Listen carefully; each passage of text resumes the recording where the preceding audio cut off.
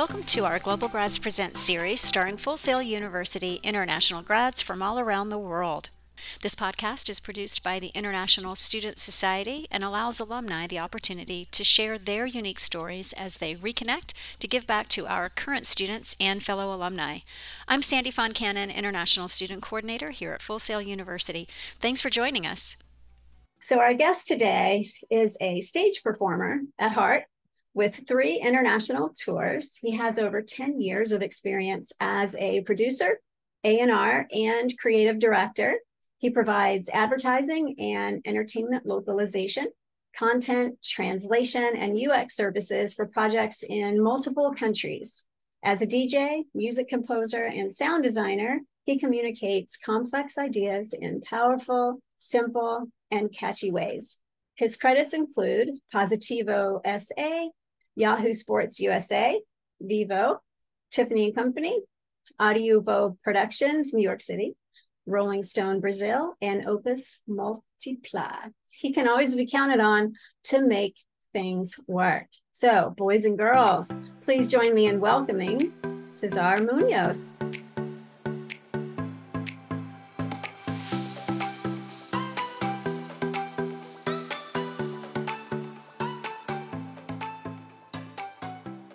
Hi, César. How's it going today? Hi, Sandy. Hi, everyone that's around. It's great to be here. Thanks for having me. I'm glad to be here and be of help to you guys and to whoever is watching us and uh, needs information to make decisions, right? Which is an easy thing to do when you're talking about entertainment business, right? Super easy.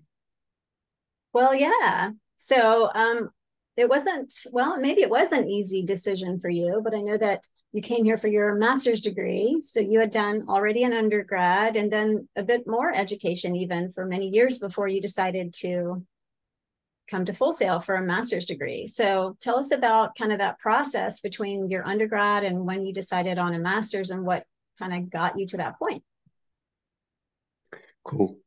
Yeah, when I was saying it was easy, I was meaning it's not easy, right? But the thing is, yeah, making decisions, right? So, yeah, how I got to Full Sail. So I think it was around 2011. I had been working with music for a while as a music composer and producer. And at the time, I wanted to look for a course that could take me further, right, industry-wise. And my experience at the time was prioritarily with music, but I also had one foot in performance art. I was also writing, and I was also starting to get acquainted to stage performance. But at the time, my focus was music, and then I started researching for courses, and I really value the academic world, the scholar world, because I like method, like right, and I was also looking for a course that could actually give me an academic certificate, right? And then I found Full Sail. And the first thing that I found out about Full Sail was the recording arts course. And then that was interesting, but at the same time, I found out that there was an entertainment business area at Full Sail, and that was focused on the business side of things, right? So I had already graduated in journalism and advertising at the time. And so I knew that there was a graduate course and there was a master's course. And that hit the spot, right? Because from the start, I noticed that I wanted to do multiple things and I wanted to be the creative director of my own projects. So I thought that's the course. I saw the subjects that were dealt with within the course. So that's how I got to Full Sail. Um, And then I started contacting the school. And at the time, I don't remember the the role of the person that I was talking to, but believe he was an advisor. And then the person guided me through the process, getting the visa. So that's something that you take care of when you start actually uh, when you make that decision, right? My English proficiency course, all of the things that I had to arrange in order to be eligible and to actually go there and do the thing, right? That's pretty much it. Did I answer your question, You Sandy? did, absolutely. Had you spent much time in the United States prior to that? Yes, I had been to the United States multiple times for different reasons. First as a tourist, but also when I took my first English proficient certificate. I spent a couple of months in New York City, and then in 2011 I did a tour as a performance all over the country. So I it was that also made it easy for me to make the decision because I love the country and I knew about the culture, so I thought I would feel at home So you going to probably Full didn't have Sail. any real culture shock issues because you'd spent enough time here that you were comfortable already. Um, I did not. That certainly made things easier for me. But just like Brazil, the United States are like they're not like a country. They're a country, right? So there are multiple countries inside the country. I wasn't really used to Florida at the time, um, but there wasn't really a culture shock. No, I don't think so. And when you think of Full Sail is microcosmos inside of of Florida, right? Because it is international ground if you think of the school, right? Because Cool. once you enter the campus, you just start talking to people from all over the world. So yeah, that's pretty much it. Did you do a lot of activities with the international team? Were there a lot of international students in your master's program? Most of them, I believe, were from the United States, but we had a couple of international students there, yes. I remember having a classmate from Lithuania, which was interesting because it's a country that's completely different from mine. So it was good to mingle with people from other places, yeah. And but also I had a lot of friends in the movie production course and also in the game courses. I had a lot of friends in the game art and the game development courses, and that was actually my people, right? I liked being with them. You know, here at Full Sail, we preach networking quite a bit. It's kind of a buzzword here and in the industry itself. But we're constantly telling students that networking is important. It's something you need to be able to do. Honestly, it's really all about making friends and building relationships. How was Mhm. that experience for you here? Did you feel like you made a lot of connections while you were a student? And are there any like students that you were in school with that you still stay in touch with today? Oh yes, it's definitely all about networking if you think of that, because when you are in the classroom, you are uh, right absorbing the content. But when you start actually networking is when you have the chance to apply it, right? And networking not only with the students, but also with people that are around the school. And as a student, I also had the chance of like networking with people from the industry, right? So we have a lot of events in which we are able to meet people from the industry that visit the school because they are either looking for talent or because they are friends with people over Full Sail. So that really opened doors and opened my eyes for the different possibilities for what really is entertainment, right? What I could really do as a multiple skilled artist. So that really helped me a lot, yes. Now, before you came to Full Sail, you had learned a lot about recording music, obviously performing music, as well as music composition, even a little bit of cinema. Did you have a clear path in mind when you came to Full Sail with what you wanted to do with this master's degree? Were you open to still kind of exploring a lot of different areas, or were you focused on being a certain thing when you finished? Um, I had an idea, which was to develop my path as an artist myself. So from the beginning, I didn't want to enter it was not like my goal, my main goal, to enter the industry to work with this or that star or this or that production company.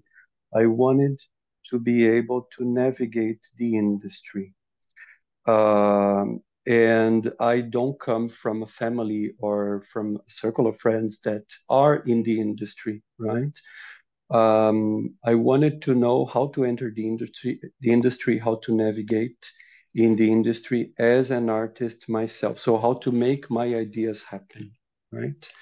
If I can put it into a few words, I wanted to know how to make my ideas happen. So, for example, I have a show and I want to make the show happen. I want to connect all the pieces, the scenery, the selling the show, making the music work. How do I deal with technical aspects of it?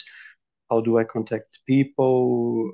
What is the language that we use, right? What is the lingo that we use? Um, how to navigate contracts? How to navigate finances? Uh, so that was my goal at the time, right? Of course, when you start actually taking the course and you start talking to people, my main concern was to navigate the 100,000 possibilities that are suddenly thrown into your head.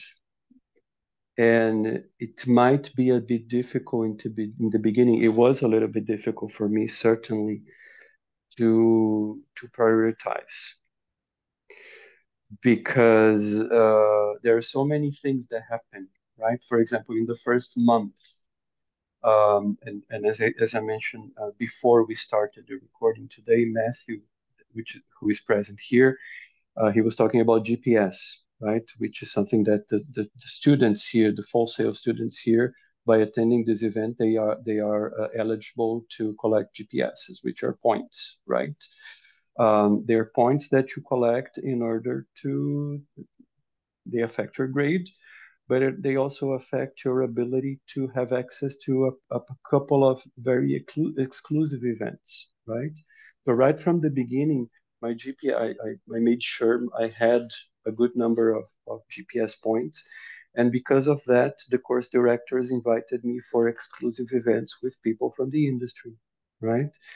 And then I got to know agents from Hollywood that visited the school, people that toured with Madonna, people that toured with this artist, people that did this and that, and game and show and music and lighting and scenery.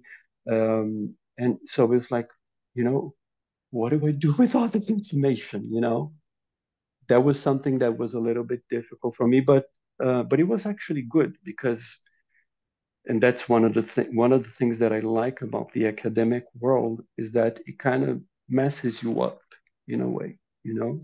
You are there to get new ideas, right? To collect new ideas, to taste this thing and to taste other things and how to see what fancies you, you know. And so I really got a taste of that. And of course, my view of what I wanted to do was transform that after Full Sail. One thing that remained is that I wanted to be able to navigate in the industry uh, as an artist, as a producer. That's something that remained from the beginning and remains until today. But I also got a glimpse of other opportunities. Like, for example, by making friends with all the game people, which I love to this day, and I have contact with all the people from the game courses. Was that I was able to work in game projects while I was studying. So there was this company in Orlando. They were building a game, and I got to work as a creative. How can I say? I don't even think I had a role. I was contacted by this company by the career advisors, the full sail career advisors. They were the intermediate people between me and the people from the game company, and they said we're looking for a person that can give us creative input and say, I'm the person, I'm here, I want to do that, right? And in the first conversation that I had with Brad, who directed the company at the time, I said, I want to be able to be here with you guys without having a specific role. I want to mess you guys up a little bit, right? I want to observe what you do before I decide what I want to do. And I want to kind of give you input, right? Maybe help you with the visual of this element of the game, or maybe help you with music, right? Provide music, because that's something I used to do before I entered Full Sail. So I wanted to use this opportunity to do that.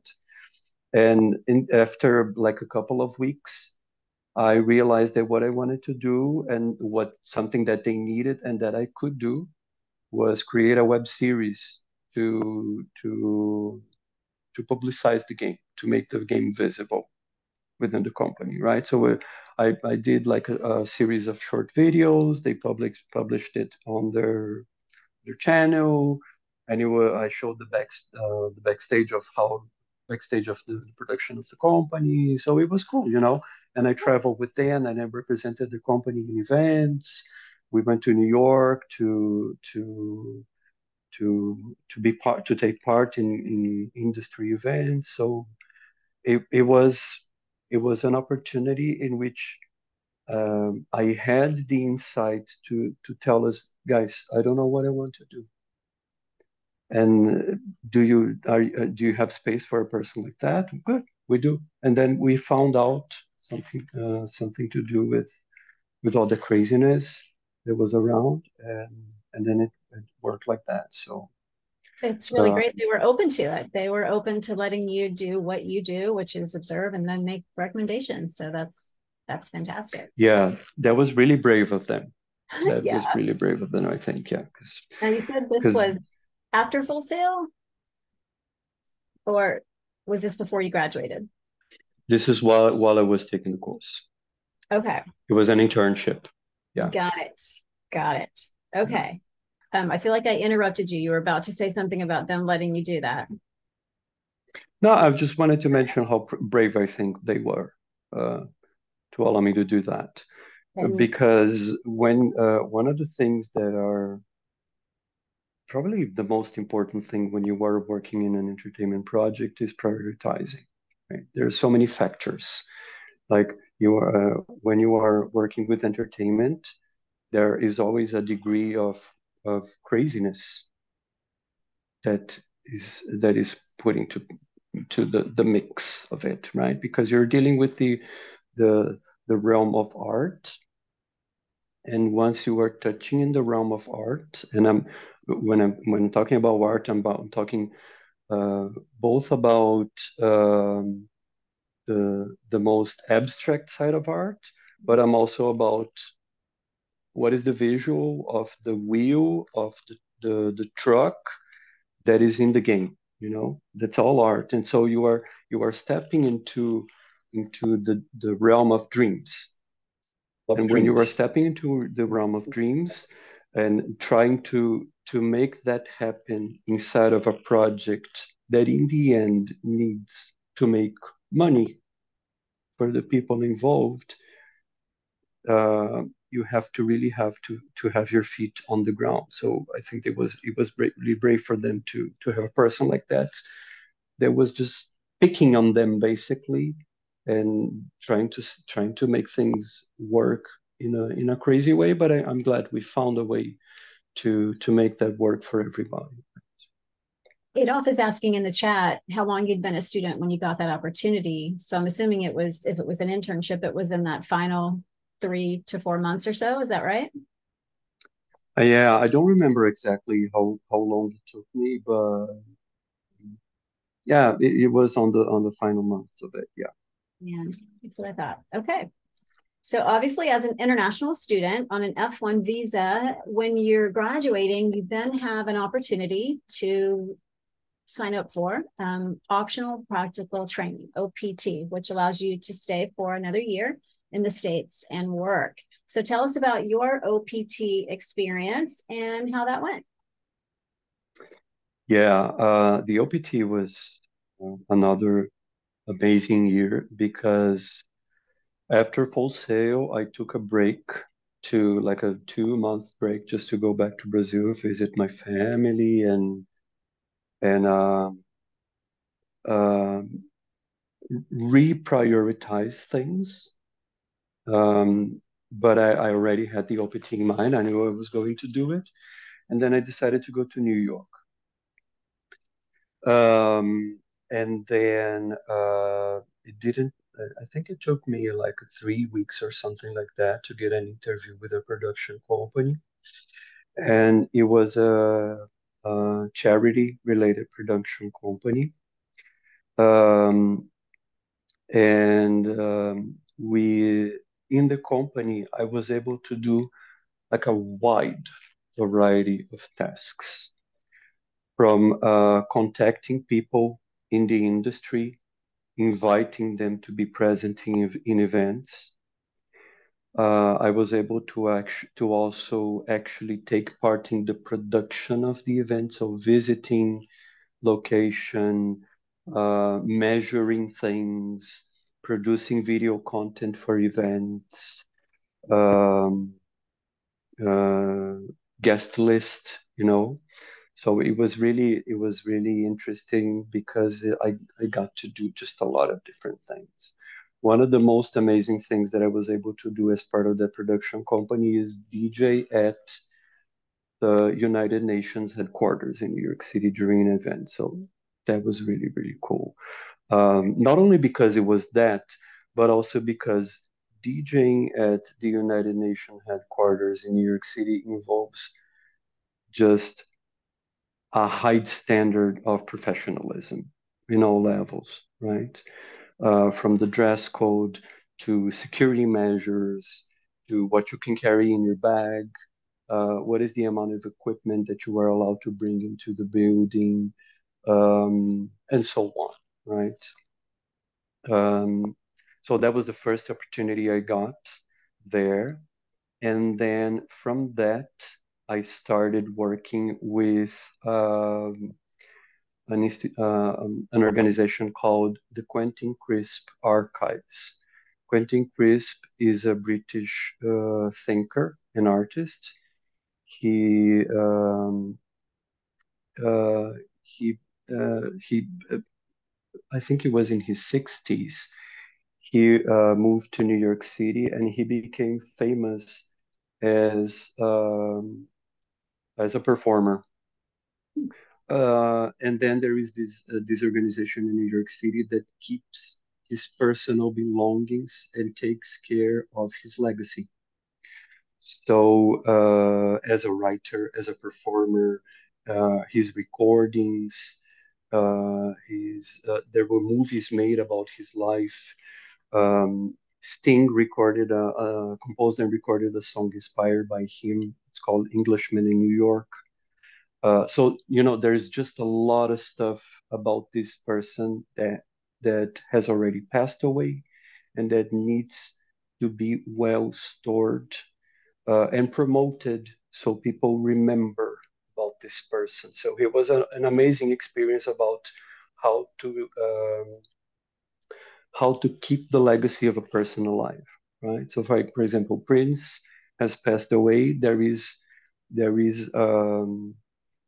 And now we have Prince's estate, right?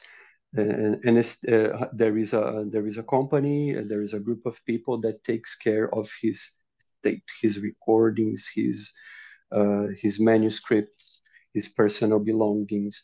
They organize exhibitions about it. So I had the amazing experience of doing that for Quentin Crisp, which was great. So I got to organize events.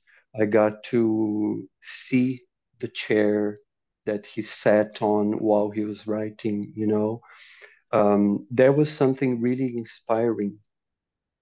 And that was life changing because as I continue working as an artist, I realized that um, it helped me establish priorities. You know, just to give an example, for example, when we think of music artists, right?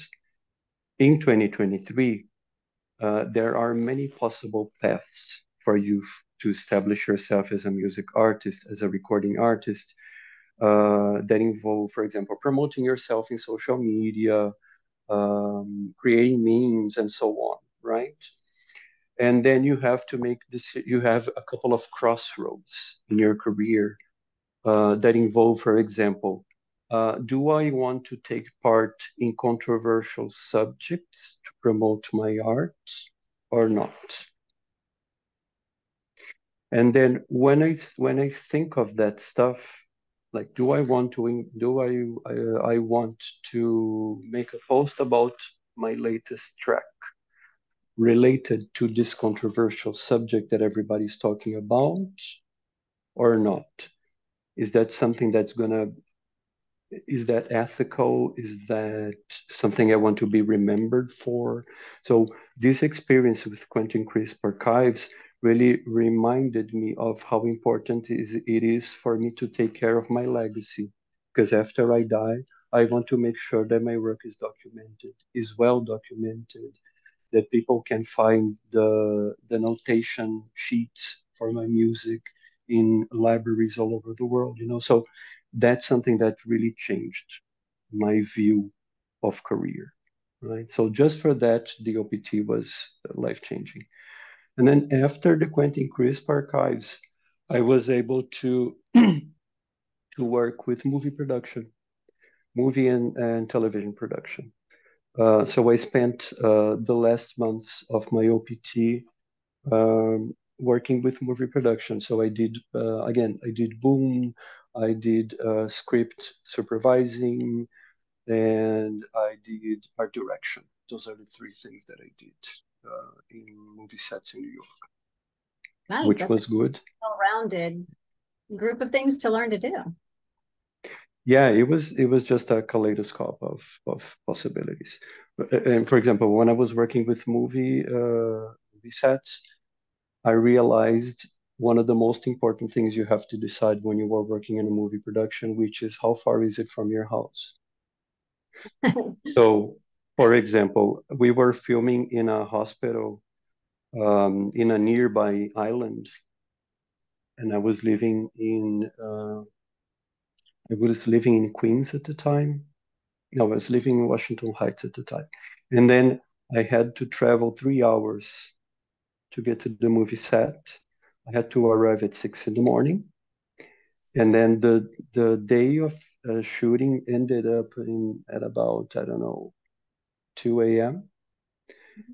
And then I had to wait. I had to take like a 4 hour trip to my house back, and then I had one day off. So, you know, those are all important decisions, guys. You cannot overlook that kind of stuff. That's true. When you're in a city where you have to rely on public transportation, that definitely makes a big difference. And in the movies, I mean, it's a 12-hour day minimum. And if you're PAing or anything, you're usually the first one there and the last one to leave. So it's a long A long day. So yeah, the commute definitely makes a big difference. Wow, that's crazy. So that was one of the Sure. last things that you did. Wow, the Quentin Crisp project. What a blessing to be able to see that and learn from that. And as Sure. you've said, that was made OPT worth it all the while. So it sounds like it's something that's carried into your own life and career and how you want to have yourself portrayed as well when you're done. It's pretty cool. True. So OPT was ending. You decided to go back to Brazil. You weren't really interested in trying to stay. You wanted to go back, right? Um, that's a good question. Um, After you have an international experience as a professional and as a student, I don't know about other people. Everybody has their own path, but this notion of getting back or staying, it kind of doesn't, it's not important anymore, you know? So what I wanted is what is the next step career-wise, right? And after I had all these experiences during the OPT and also while I was studying at Full Sail, I had made decisions related. For example, I want to build a legacy. I want to work in something um, that is financially feasible and that also provides me this uh, this type of quality of life. You know, I had to make decisions related to quality of life, related to finance, related to something that is challenging. I'm always looking for challenges. And then this opportunity arose in São Paulo to work with A&R. So I met a person in São Paulo that worked with A&R. So they had this company in which we promoted artists in newspapers and magazines. So basically, we helped launch the careers of music artists in Brazil. And that's something that I'm also really grateful for. So I met Eduardo, and he had this company, and I was able to put artists in Rolling Stone magazine, the major Brazilian newspapers, and also international press. So I spent a year doing that. It was a different time. I'm going to talk about how that changed to later when I decided to release my own music pieces. But at the time, that's something that was really great to do. So, and that's something that involves a lot of savoir-faire, you know. So, for example, an artist presents you their music, right? The artist has their own vision of their music. This is how I want to have my music portrayed, right? This is the cover art of the album. Um, these are the people. This is what they have to say as people, right? Flesh and bone people. And then you have the outlets. You have Rolling Stone. You have newspapers. You have websites. You have press. And then you start to notice what these outlets want to talk about, what these journalists want to talk about. So my job was to make that kind of connection, right? So you have an indie artist, they have these and these and these and that influence, and then I had to look. Rolling Stone doesn't want to talk about that now, so I have to find another one, and then I have to, and that was fascinating. That was just a another life changing experience. Um, and another thing that I got to do in São Paulo that it was also great was producing parties. Oh, fun. Yeah, during the year of 2015, which was the year that I was in São Paulo, it was the rise of club kids in São Paulo. So club kids and drag queens. So it was really good. I got to produce a lot of parties, help uh, Eduardo's company produce those parties. I also got to work as a DJ in all of those parties. We saw the rise of artists like Pablo Vittar, for example. I saw I saw Pablo Vittar right at the beginning of her career doing what she did. So it was really a great time in 2015. Fun, fun, fun. A&R. Everybody thinks A&R is this glamorous, position. People want you to like them, so everybody's nice to you. Did you find any challenges with A&R? Yeah, everybody's nice to you. That's something I'd like to talk about. Everybody wants there is this thing that is not really necessarily a myth, but it kind of is, of everybody's nice to you, or maybe everybody wants to be nice to you, and you also want to be nice to people. Um, that there is something very cruel about the industry, about the entertainment industry in general, right? Uh, People step on each other. There is this culture of I'm better than you, right? And when you are trying to connect interests, that's pretty much what I did. I'm trying to connect the interest of the artist that want to be seen, and then the interest of the outlet that wants to talk about an interesting artist. It's good to be nice, right? I Sure. like being nice to people. And when you have a nice conversation, a constructive conversation, a productive conversation, an interesting conversation, right? When you get to go to parties and talk to people about interesting subjects, it's really good to be nice. I think that being nice is a skill, right? Being nice, like truthfully nice and kind, is a skill that's gonna open doors for you. It's gonna open doors for other people. It's gonna generate income for people. It's gonna generate visibility for people. So yeah, I think it really helps to be kind to people, and it really helps when people are kind to you. So yeah, pretty much it. But there is a little bit of glamour too, but there's hard work. It's just hard work, For right? sure. You have a very gentle, kind, soothing demeanor, just as it is. So I'm sure that when you're delivering news to an artist that there really is no fit for you right now, or you need to maybe work on this, or this, delivering that message, I'm sure you always did it in a way in which they were appreciative and ready to go and be better for a better fit down the road. I'm sure that you probably did it in that way, I would think. Yeah, I'm glad you mentioned that, Sandy, because I had many times you have to deliver that piece of news, right? I couldn't find a space for you, right? Um, and there is something there is something that many artists talk to me about, which is like, how do I find a place? Who wants to see what I have to show, right? Or do I have to change anything in what I do so that people notice me, right?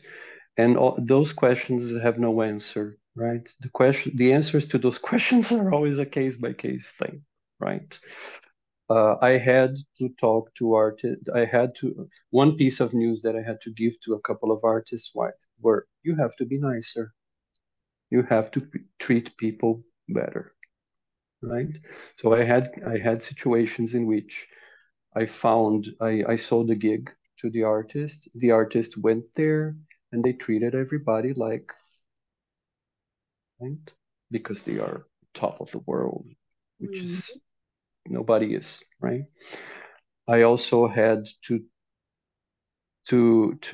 tell artists, I'm sorry, I think your work is amazing. I think this is not fair, but I couldn't find a place for you. But I think you should doing things exactly how you do it, because this is what makes you, right? And as an artist, you have to have your feet on the ground, right?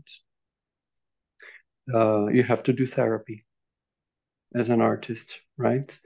You have to have a really strong sense of who you are, just so that you have a solid, your spine is solid in a way that you won't feel shaken by everything. But at the same time, you are able to present yourself and you are able to negotiate. You are able to talk to people in a way that people understand, right? And that people feel that you are feel that they want to be around you, I guess, right? I don't know. Does it make sense, Andy? Do you? It does, yeah. I mean, you have to, being nice is a, sometimes can be a skill that you need to perfect or get better at. I think sometimes we as human beings have natural reactions to certain things. And when you're trying to impress someone, if they're giving you feedback on what you need to do to get better, and you're gracious and you accept it and you're nice about it, then down the road, that's going to affect how they look at you the second time. If you're nasty or mean, or maybe they decided there was a fit, but then they couldn't get along with you, or you were tough to be around, then it affects you moving forward. And in the entertainment industry, if you have talent, that's great, but being nice on top of that can really take you far. It really can. In any That's corporate, true. I mean, in life in general, being nice and being kind is golden, I think. True. So There is something though, and then for example, when we think of one thing that when you think of an artist, especially solo artists, there is the artist, the person, and there is the persona. And there are many personas that are built in a way that they are not nice. And that's part of the persona, right? yeah, And that's something that gets a lot of people's attention, like, oh, that guy, he's such a, I'm not gonna use the word, but people like him for that. And people admire him for that. So uh, that's also a tricky. That's a gray area right there. So you build a persona, you're on being tough and mean, but you have to be professional at least, right? sure. Being professional, right? Reading the contracts and following the contracts and so on. And that's true for students. As a student, a lot of times, I'll talk to students who say, I don't like this class, or I don't think the teacher's doing a good job, or I don't like the way the teacher does this, or it's hard, or whatever. But you have to look at your time in school as preparation for your career. And there are always going to be jobs and projects you work on where there's someone that you don't agree with, there's someone that you don't like the way they do things, and you have to deal with it. So you just have to learn to get along with people and do what you have to do. So you have to take that same approach in school with your classmates and your teachers. Do you agree? I do. Oh, I Okay. do. Yeah. I was very lucky in that sense, Sandy, because I can think of one teacher that presented a challenge in that sense, like, oh, that person is difficult. I cannot say that about my course directors. That's great. Um, but if you find a person like that, and I think that especially when you're dealing with a subject that is really technical, right? If you're talking about development, for example, coding, or about game art, there are so many technical aspects of what you're doing. For example, in my case, one of the two of the subjects that I was looking forward the most, because those are the ones that I had the most difficulty with, were law and finance. And I was really lucky to have amazing teachers and amazing course directors and people that were really personable. Um, But I would totally understand if weren't the case, because they were dealing about technicalities. And when you're dealing with technicalities, it's really easy for you not to have a lot of patience with people. It's really easy, right? Yes. I don't know if I'm being too harsh when I put it like that, but it's easy, you know? And then you have to listen, and then listening is gonna take you forward, right? Does it make sense? It does. When you're dealing with something technical like code or programming logic, when it comes to that, developing a game or even, a security system or anything like that, it's different because there's one answer. It's logic. So there's one correct answer, so you have to understand that there's one answer, and that's what you have to get. And if you don't get it, you're wrong. Whereas in a creative degree where you have a teacher that's grading something that whether it's composition or an art project, there's always that subjectivity, I guess. When a teacher is giving you feedback, you may be able to say, well, that's just their preference, or their style is different than mine. It's very different. So logic and art and creative is, yeah, I get it. It makes sense. Okay, so you're doing A&R, you're finishing that, and then what happened after that? What got you to Portugal, which is where you are now in Lisbon? Tell us about your career path from A&R. True. So after I spent 2015 working with A&R, my father passed away. So I spent some time going back to my hometown. It was a very sensitive moment. But I found really great opportunities there to working with art management, working with a friend called Rafaela. She has a company, and she produces exhibits in museums, Oh, wow. in top-notch museums. And that was great because I got to work as her assistant pretty much.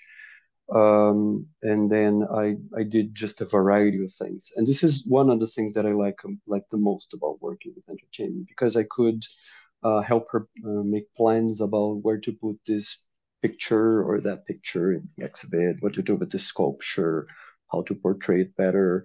I got to do 3D models of spaces for exhibits. And I also learned that also helped me do my first exhibit as a solo artist. So that's something I also did in the meantime with my project, my Romano. Um, so that was really good.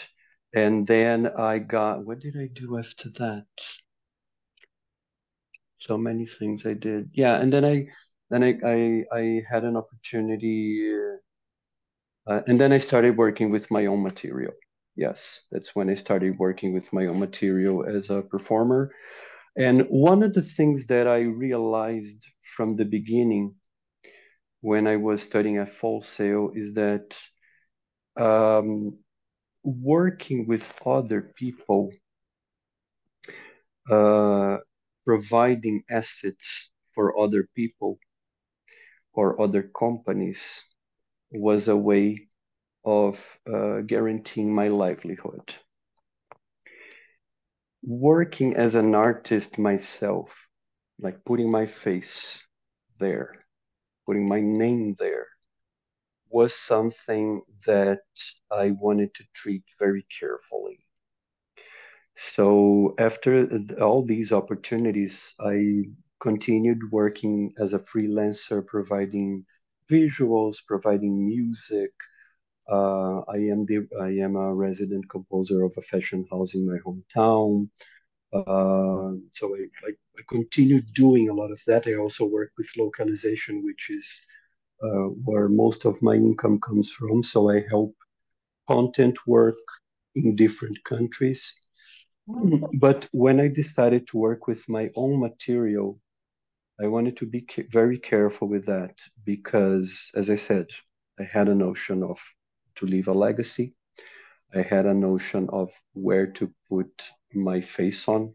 Do I want to connect my face with this subject or not? Do I want to connect my music with that or not?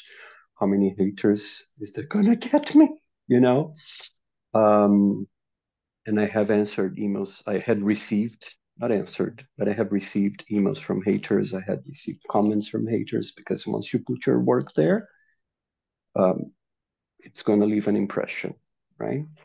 And then I decided that I did not want to make my livelihood depend on my work as an artist. So my income matrix uh, uh, comes from working as a freelancer, producing art assets for other projects.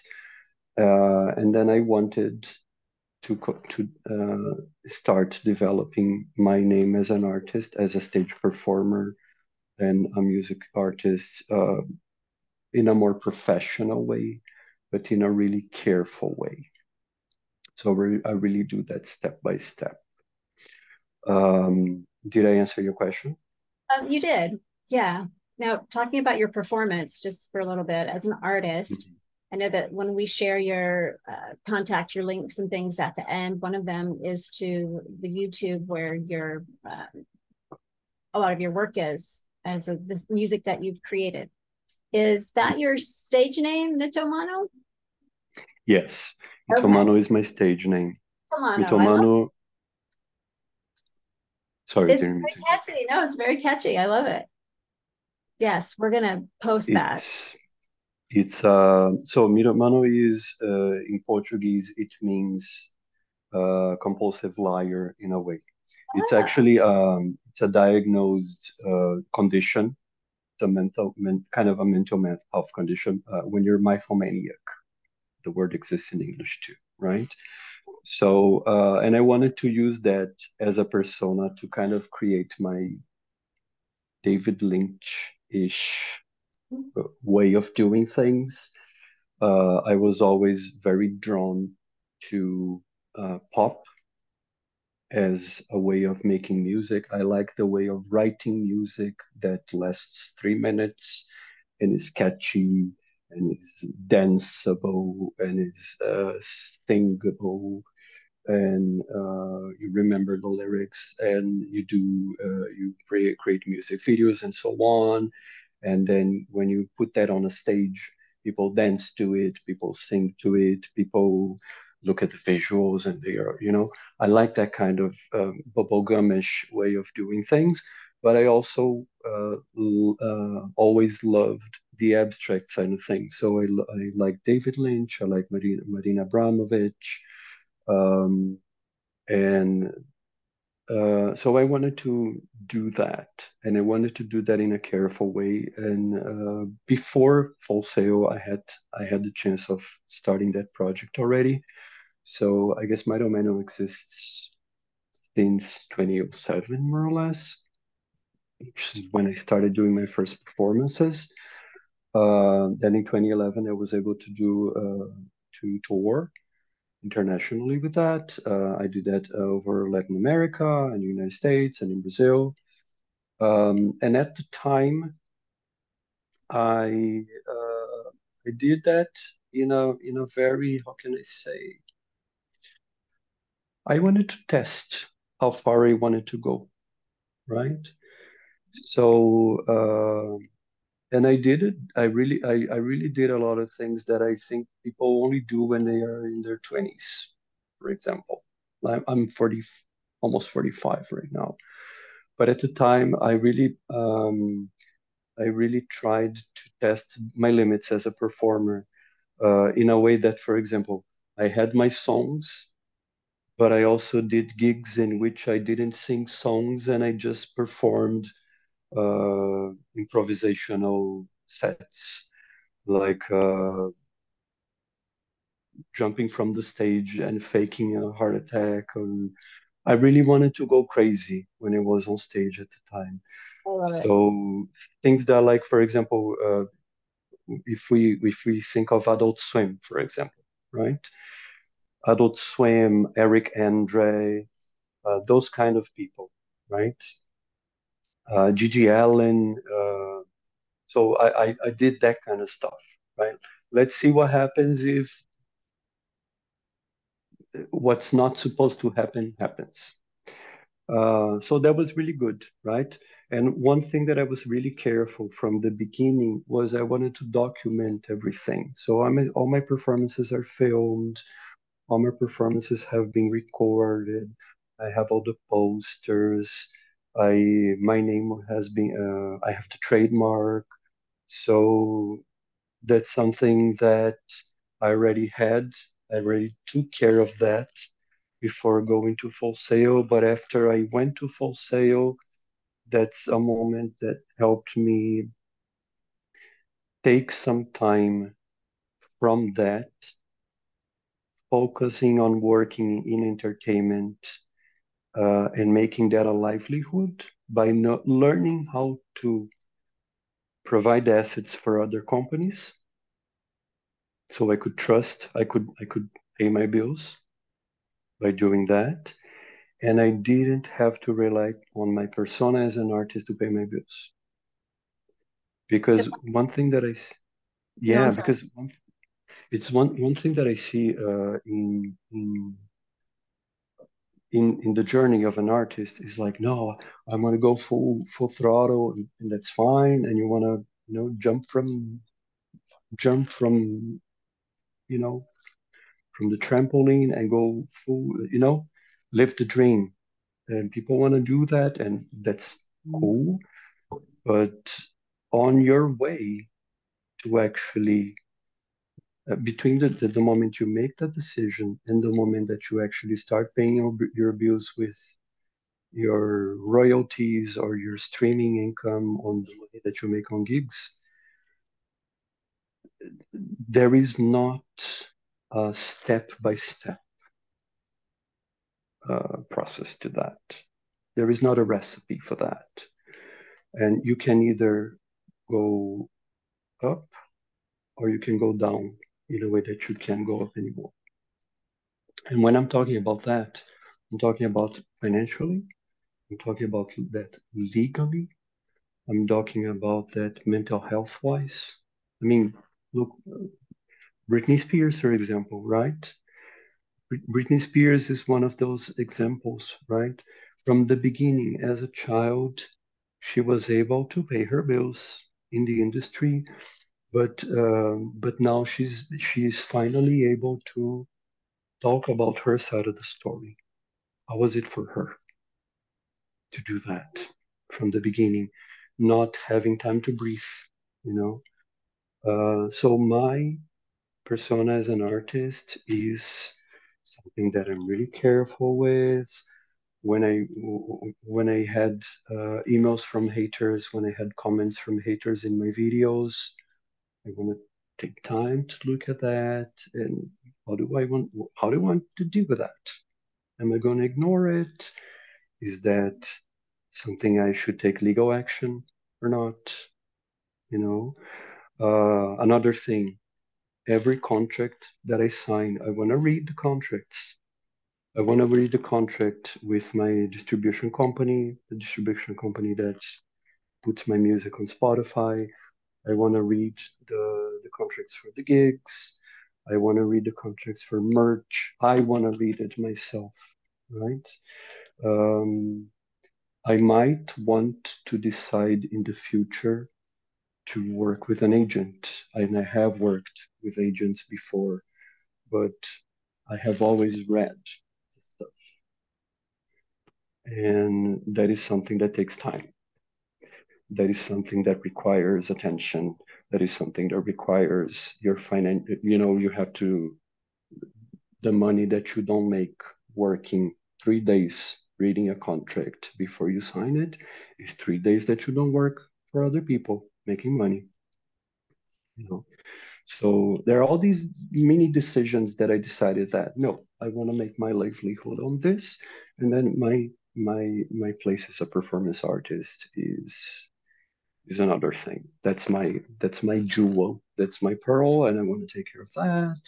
And then visibility, for example. When you think of visibility, you have to be careful when you think of how you want to build your visibility, right? Do you want to build your visibility on controversial subjects or not? Do you want to build your visibility TikTok dances, then you're going to do that. Good. That's your decision, right? Do you want to build your visibility, connecting yourself with these are that people, that person, so on and so on. Yeah. I don't know. Did I answer your question, Sandy? Yeah, you did. Yes. I know a lot of what you're doing now, and you said that creating content is a big part of what you're doing, assets for others. An entertainment business master's degree, you're learning all the different aspects of the different areas of entertainment. Let's talk just a little bit about client relations. How do you build your clientele, and what is the secret to getting clients to work for and keeping them?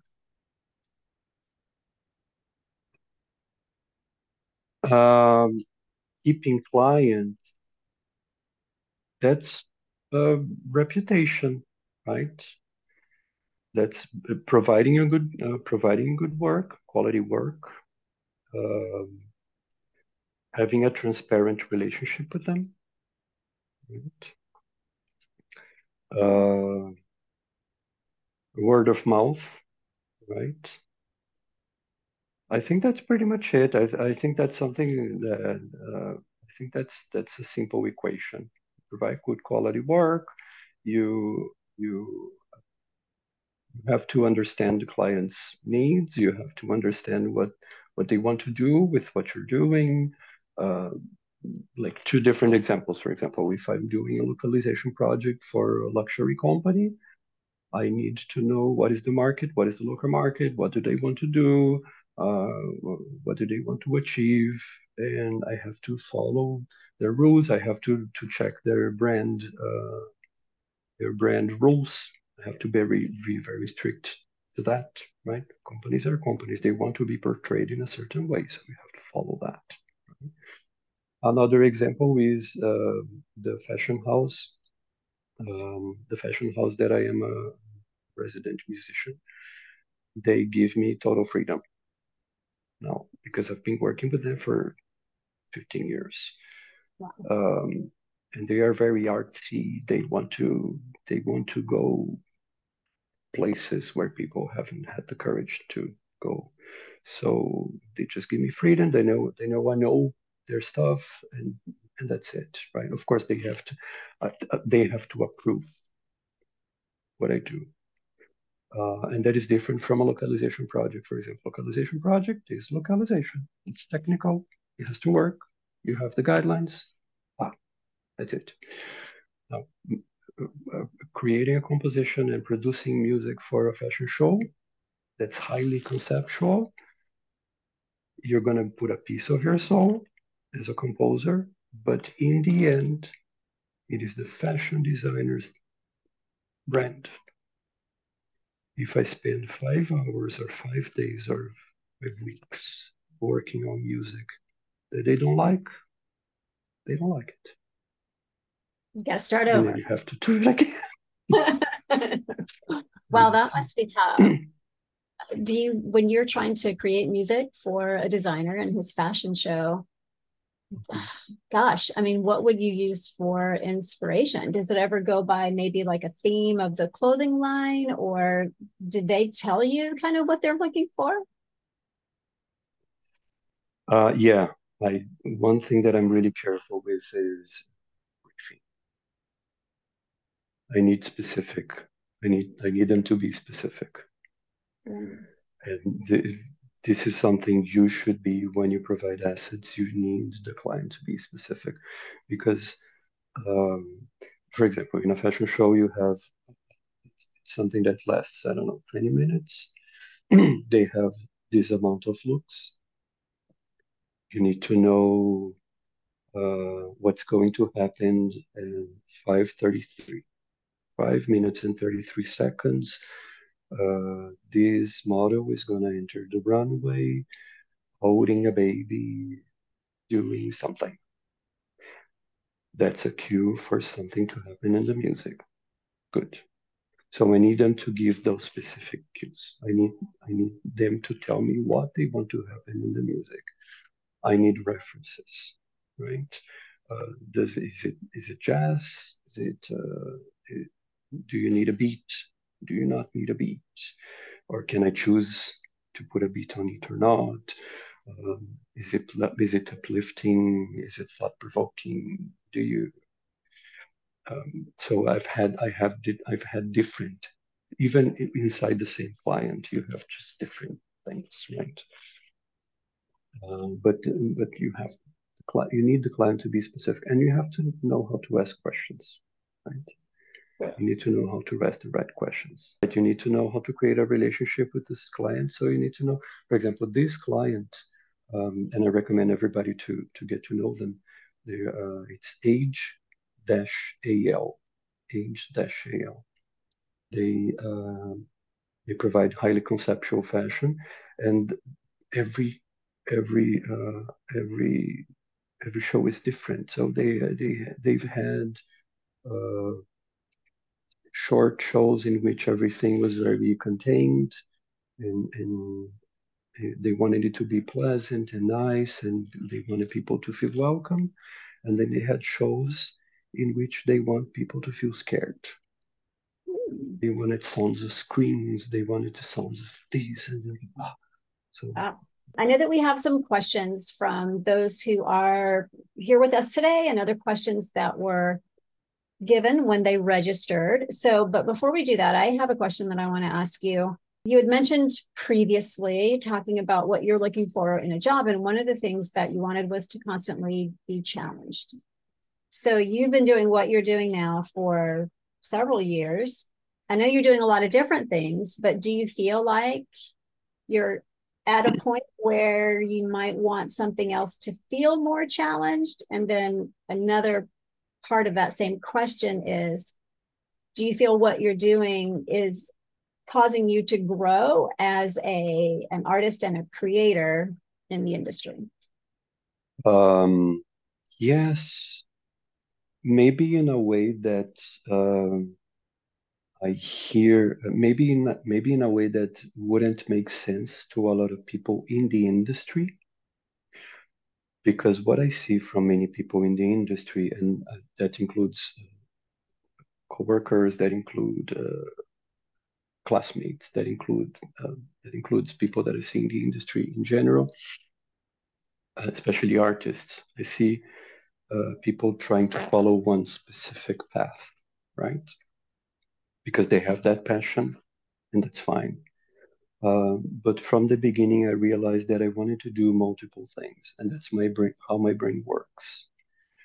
The way my brain works is if I if I want to do music, good. I realized I wanted to do music, so I went there and I studied this course, and I did this course, and I did this certification, and this and this and this and this and this.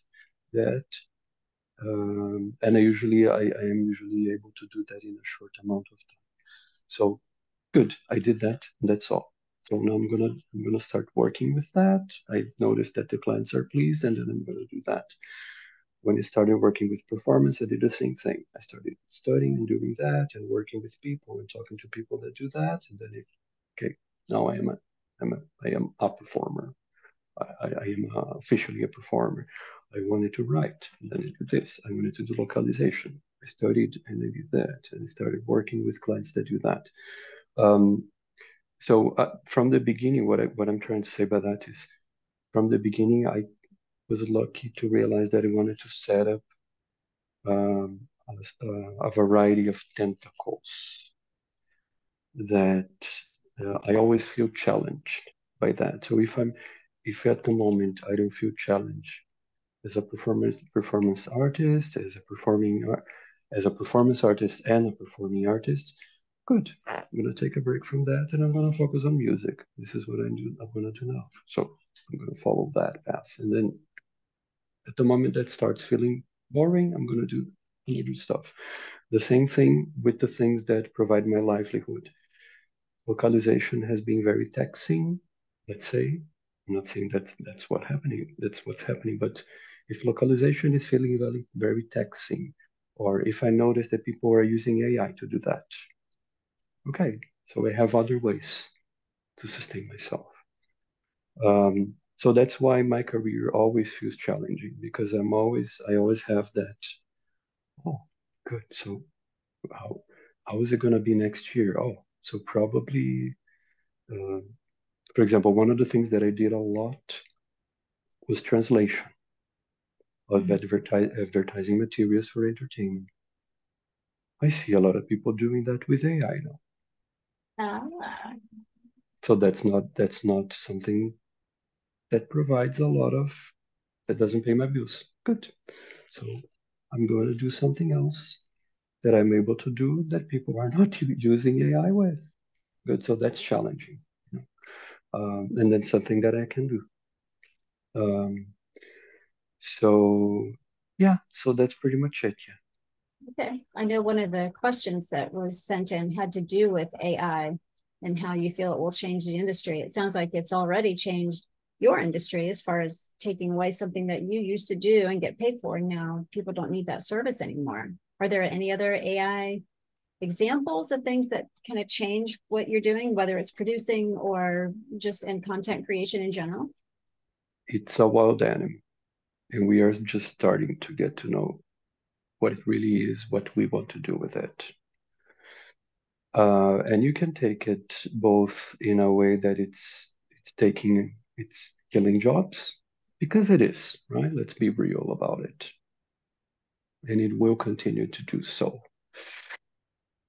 Especially when we start thinking of brain implants and all that stuff that is already around the corner, right? Also, um, so it's changing music. I don't think we have to go that far. Like when you go to a supermarket, um, there is people are creating. For example, you go to a supermarket, there is music playing inside the supermarket. There is royalty to be paid for that music that is in the supermarket. So there are companies that now make algorithmically, they make music that sounds like pop music that can be played at supermarkets and that you have to don't have to pay royalties to artists because that's AI music. That's a business, right? Um, so you can see that on that side. You can see also AI taking jobs of translators, of commentators, and so on. But you can also see that as a creative tool, right? For example, when you see like movies like the Barbie movie promoting the marketing team of Barbie movie promoting itself with create your own Barbie meme, right? That's amazing. You put your photo, you upload your photo, it creates you, right? Um, so it's. I think that the last thing that we want to do now is be afraid of it because it's going to take us nowhere. It is here. It can't be stopped. Uh, and I'm afraid to say that, but I see that governments are trying to regulate it, but it's always going to be one step ahead. I don't know how that's. Um, right? Because it is, right? It takes ages for governments to regulate anything. And AI is just think of a brain that doesn't depend on emotions. It's not afraid of doing anything. It just does it. It's math, right? So you can take it in both ways. So, All right, we but have it's about here. 12 minutes left. So, Justin, I'm going to turn it over to you and I'll have you ask the questions that were asked in the chat first, and then pick a couple of the registration ones that you feel are relevant to what we're talking about. Okay. I'll start with a question from Hugo. Um, I'm gonna read it. So Hugo asked, did you feel like there was a big gap between what you were able to do after studying at Full Sail and what you were asked to do at your first production role? If there was a gap between what I was seeing as a What, content in the course and what I had to do, what I was asked right? of. Yes. No, not really. Not really.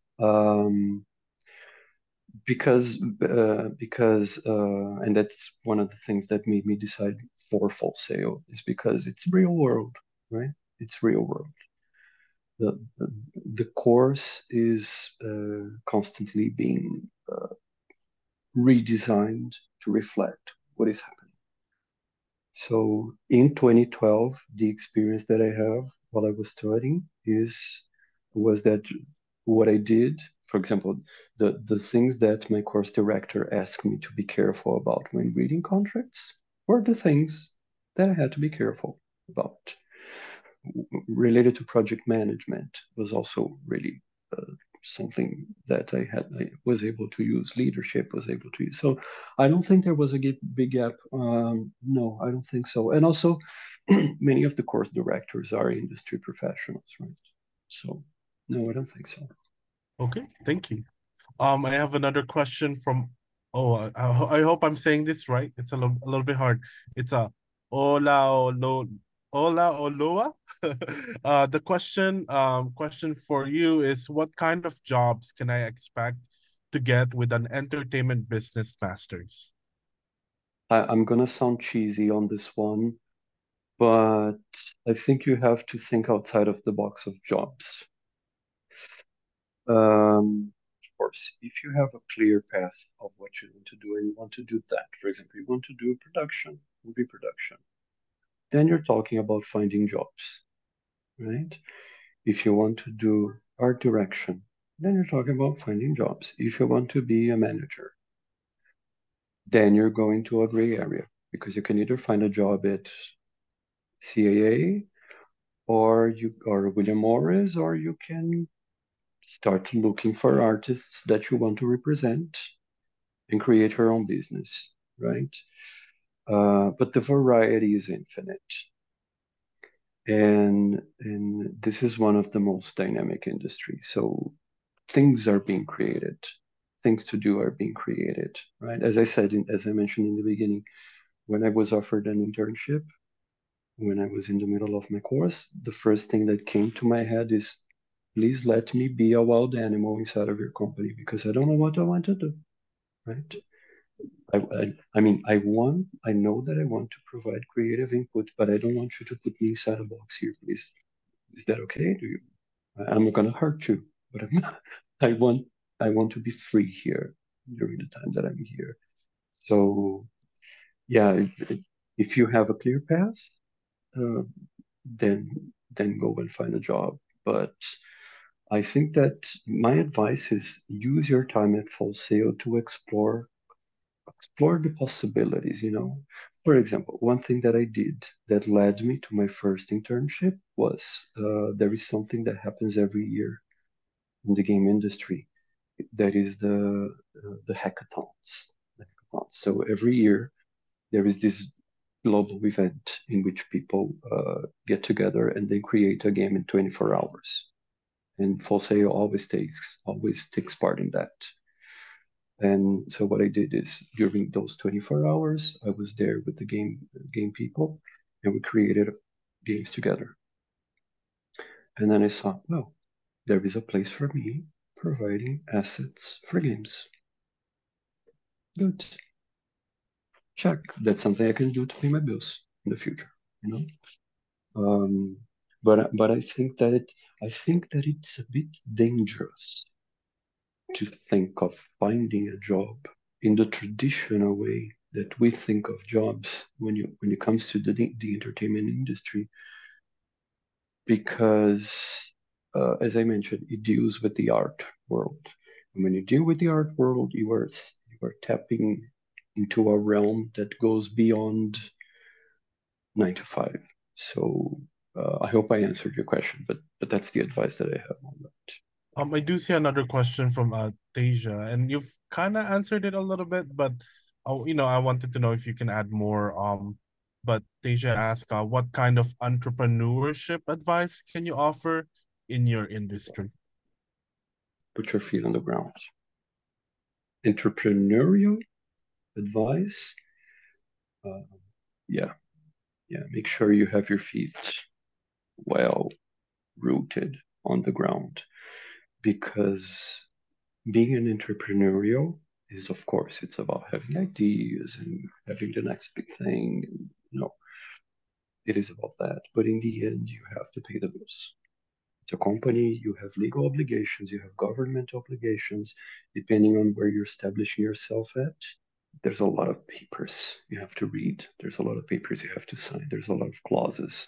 There's a lot of, and in the states, for example, every state works in a different way. If you're in California, if you're in New York, if you're in Florida, everything is different. Sometimes each county has a different way of dealing with things, you know? So yeah, focus on the fact that you have to be very practical. Okay. We have a few more questions, but Sandy wanted to check if we have time. I see we're 5 minutes on, so. I know we are at 25 past. I have a quick story I'd like to tell you. Please tell a story. Because you asked me later about, there are two questions that were asked here. One about the gap between what's taught and what's demanded of you, and one about you told me about like course directors telling you no, right? I had an amazing experience with Nick Carver. He was my project management course director in a master's, and at the time I was applying for a position at Cirque du Soleil as a performer, and then I had a lot of conversations with Nick, and then Nick, every time Nick asked me, "What do you want to do as a performer?" And I was like, oh, because I want to do this. And I said, "This is fluff, César. This is fluff. What do you want to do?" I was like, "No, I want to do this." And cut it out. This is fluff. I don't want to hear that. Give me that in one sentence. And then he started coaching me on that. You know, he started helping me as an artist to try to put all that magical world into like a pitch, you know. And he actually trained me during a session in which I was recording my video audition. And he interrupted me many times because I was like, no, I'm answering this question. That is, because when you have to do the audition, you have to answer a lot of questions. And then he said, and then I started answering the questions like, César, I don't want to hear that. And then, so, you know, that's one of the things that, so talk to your cost directors and, you know, be with them because they have a lot to teach you outside of the class. Right, absolutely. So we're going to end it here. I know that there is a question from Ohm, and I'm going to reach out separately because it's really more about career development, more so than our guest, César. So we will go ahead and stop here. And I want to thank everyone who's joined us.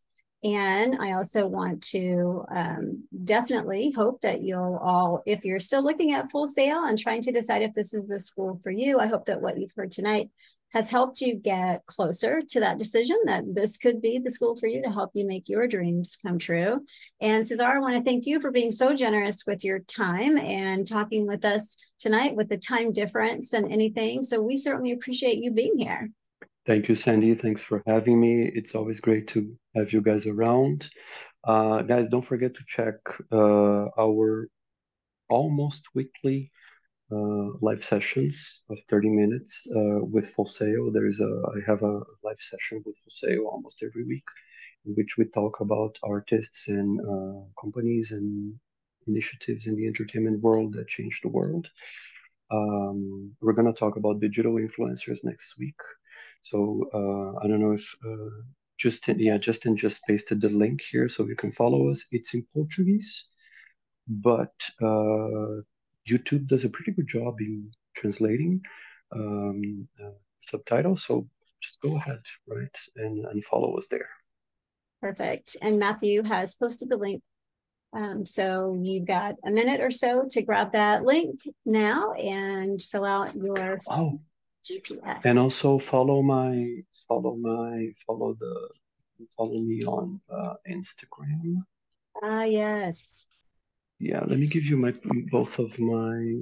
I post both of my Please do, for sure. So things here. This is my website as an asset provider, and this is the website of my stage persona. Very good. Awesome. All right. Well, thanks again. We will end now, and I wish everyone a great remaining evening and hope to see you on campus. And César, again, thank you, and we'll talk to you again soon. Thank you. All right. Bye, everyone.